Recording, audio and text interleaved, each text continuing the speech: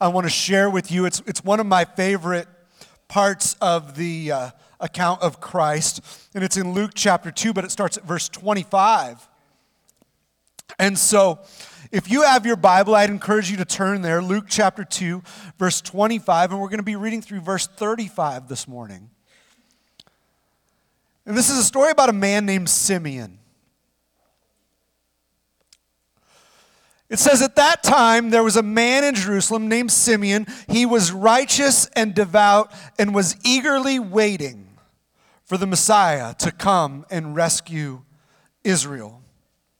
The Holy Spirit was upon him and it revealed to him that he would not die until he had seen the Lord's Messiah. That day, the Spirit led him to the temple. So when Mary and Joseph came to present the baby Jesus to the Lord, as the law required, Simeon was there. He took the child in his arms and praised God, saying, "Sovereign Lord, now let your servant die in peace, as you have promised. I have seen your salvation, which you have prepared for all people. He is a light to reveal God to the nations, and he is the glory of your people Israel." Jesus' parents were amazed at what had been said about him. Then Simeon blessed them, and he said to Mary, the baby's mother, "This child is destined to cause many in Israel to fall, and many others to rise. He has been sent as a sign from God, but many will oppose him.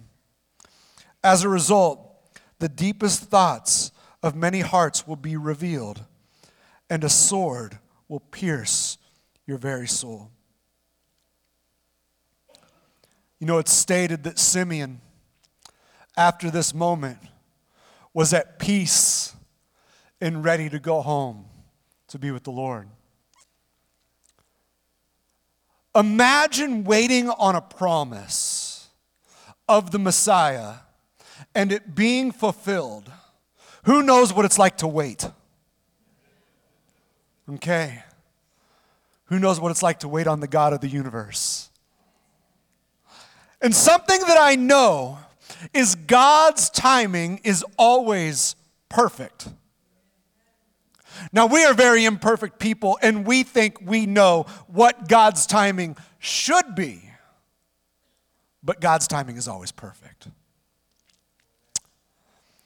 And when it comes to your life in reflection of to God and what he is doing in your life, I want to ask you a question. What are you waiting for?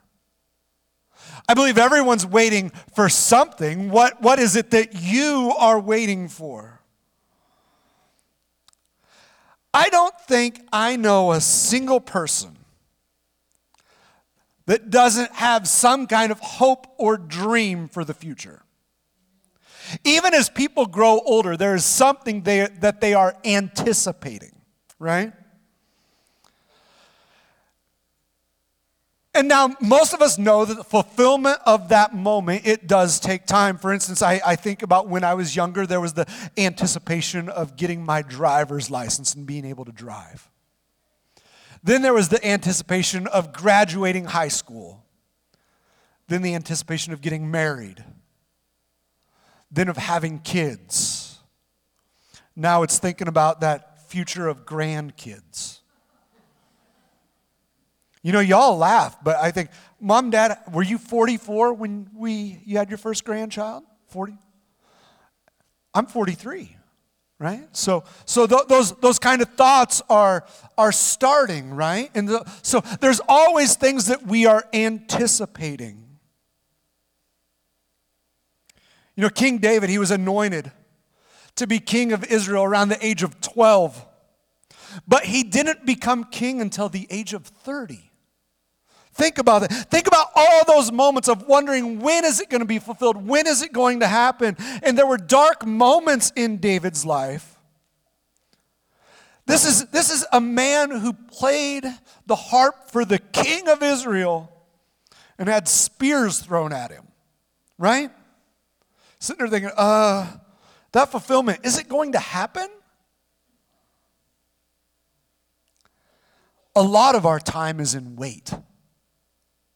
And many of you are thinking about the return of Christ. when he might come back. And you are in the wait. Now, something I can tell you is I know God's promises, and I know what he has already fulfilled. Amen?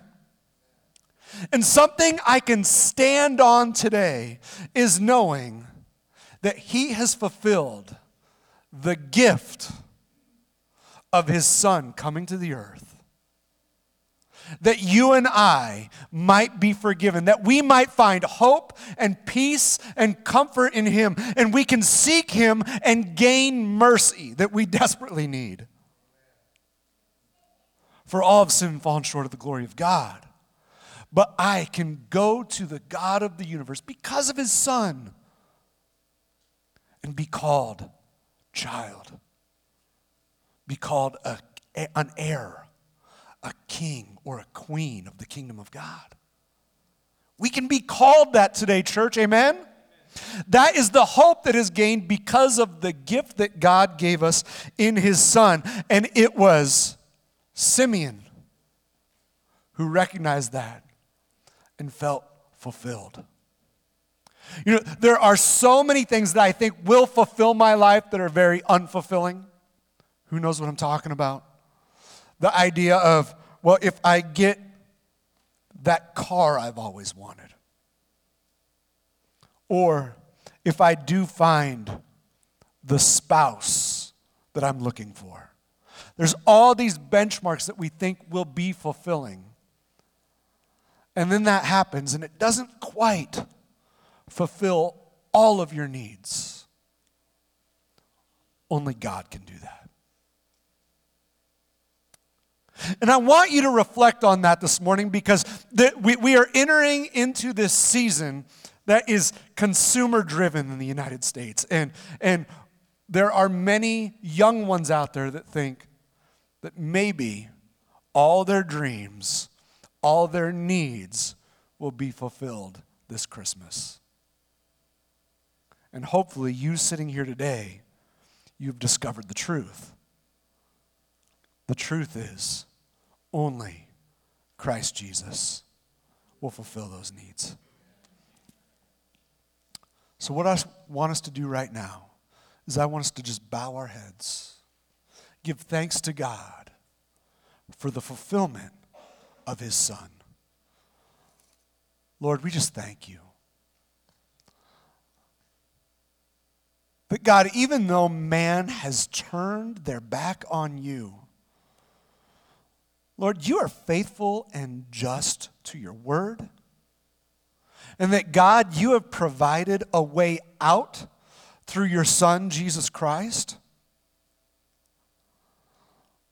Lord, in all your wisdom and understanding, God, we can't possibly fathom all your ways or understand why you do things the way you do. But God, we know that it is based out of your love for us. And we claim that in Jesus' name.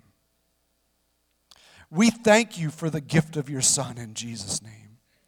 That, Lord, this Christmas season, there might be some out there that they're looking for that fulfillment. They're looking for that hope.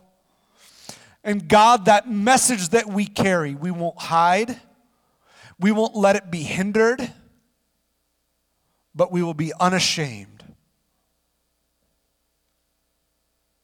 Lord, I praise you and I thank you for that truth and that gift of life that we can have because of what you have accomplished in your Son.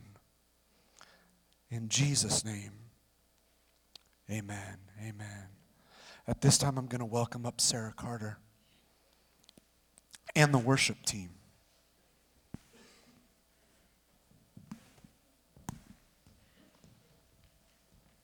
Don't worry, I'm not singing. Just gonna read a poem.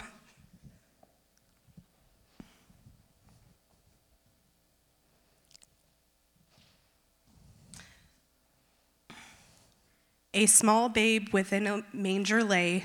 The hope of all nations was born on Christmas Day. A king in swaddling clothes, here to heal the world of its woes. Oh, how great is Christmas Day, that my wandering heart no longer strays. I found my peace in him alone, the babe who now sits on a throne. God's Son brought to all, so that he could restore us from the fall. Praise and glory to the King. Let the angels rejoice and shepherds play their string. For a small babe within a manger lay, the hope of all nations was born on Christmas Day.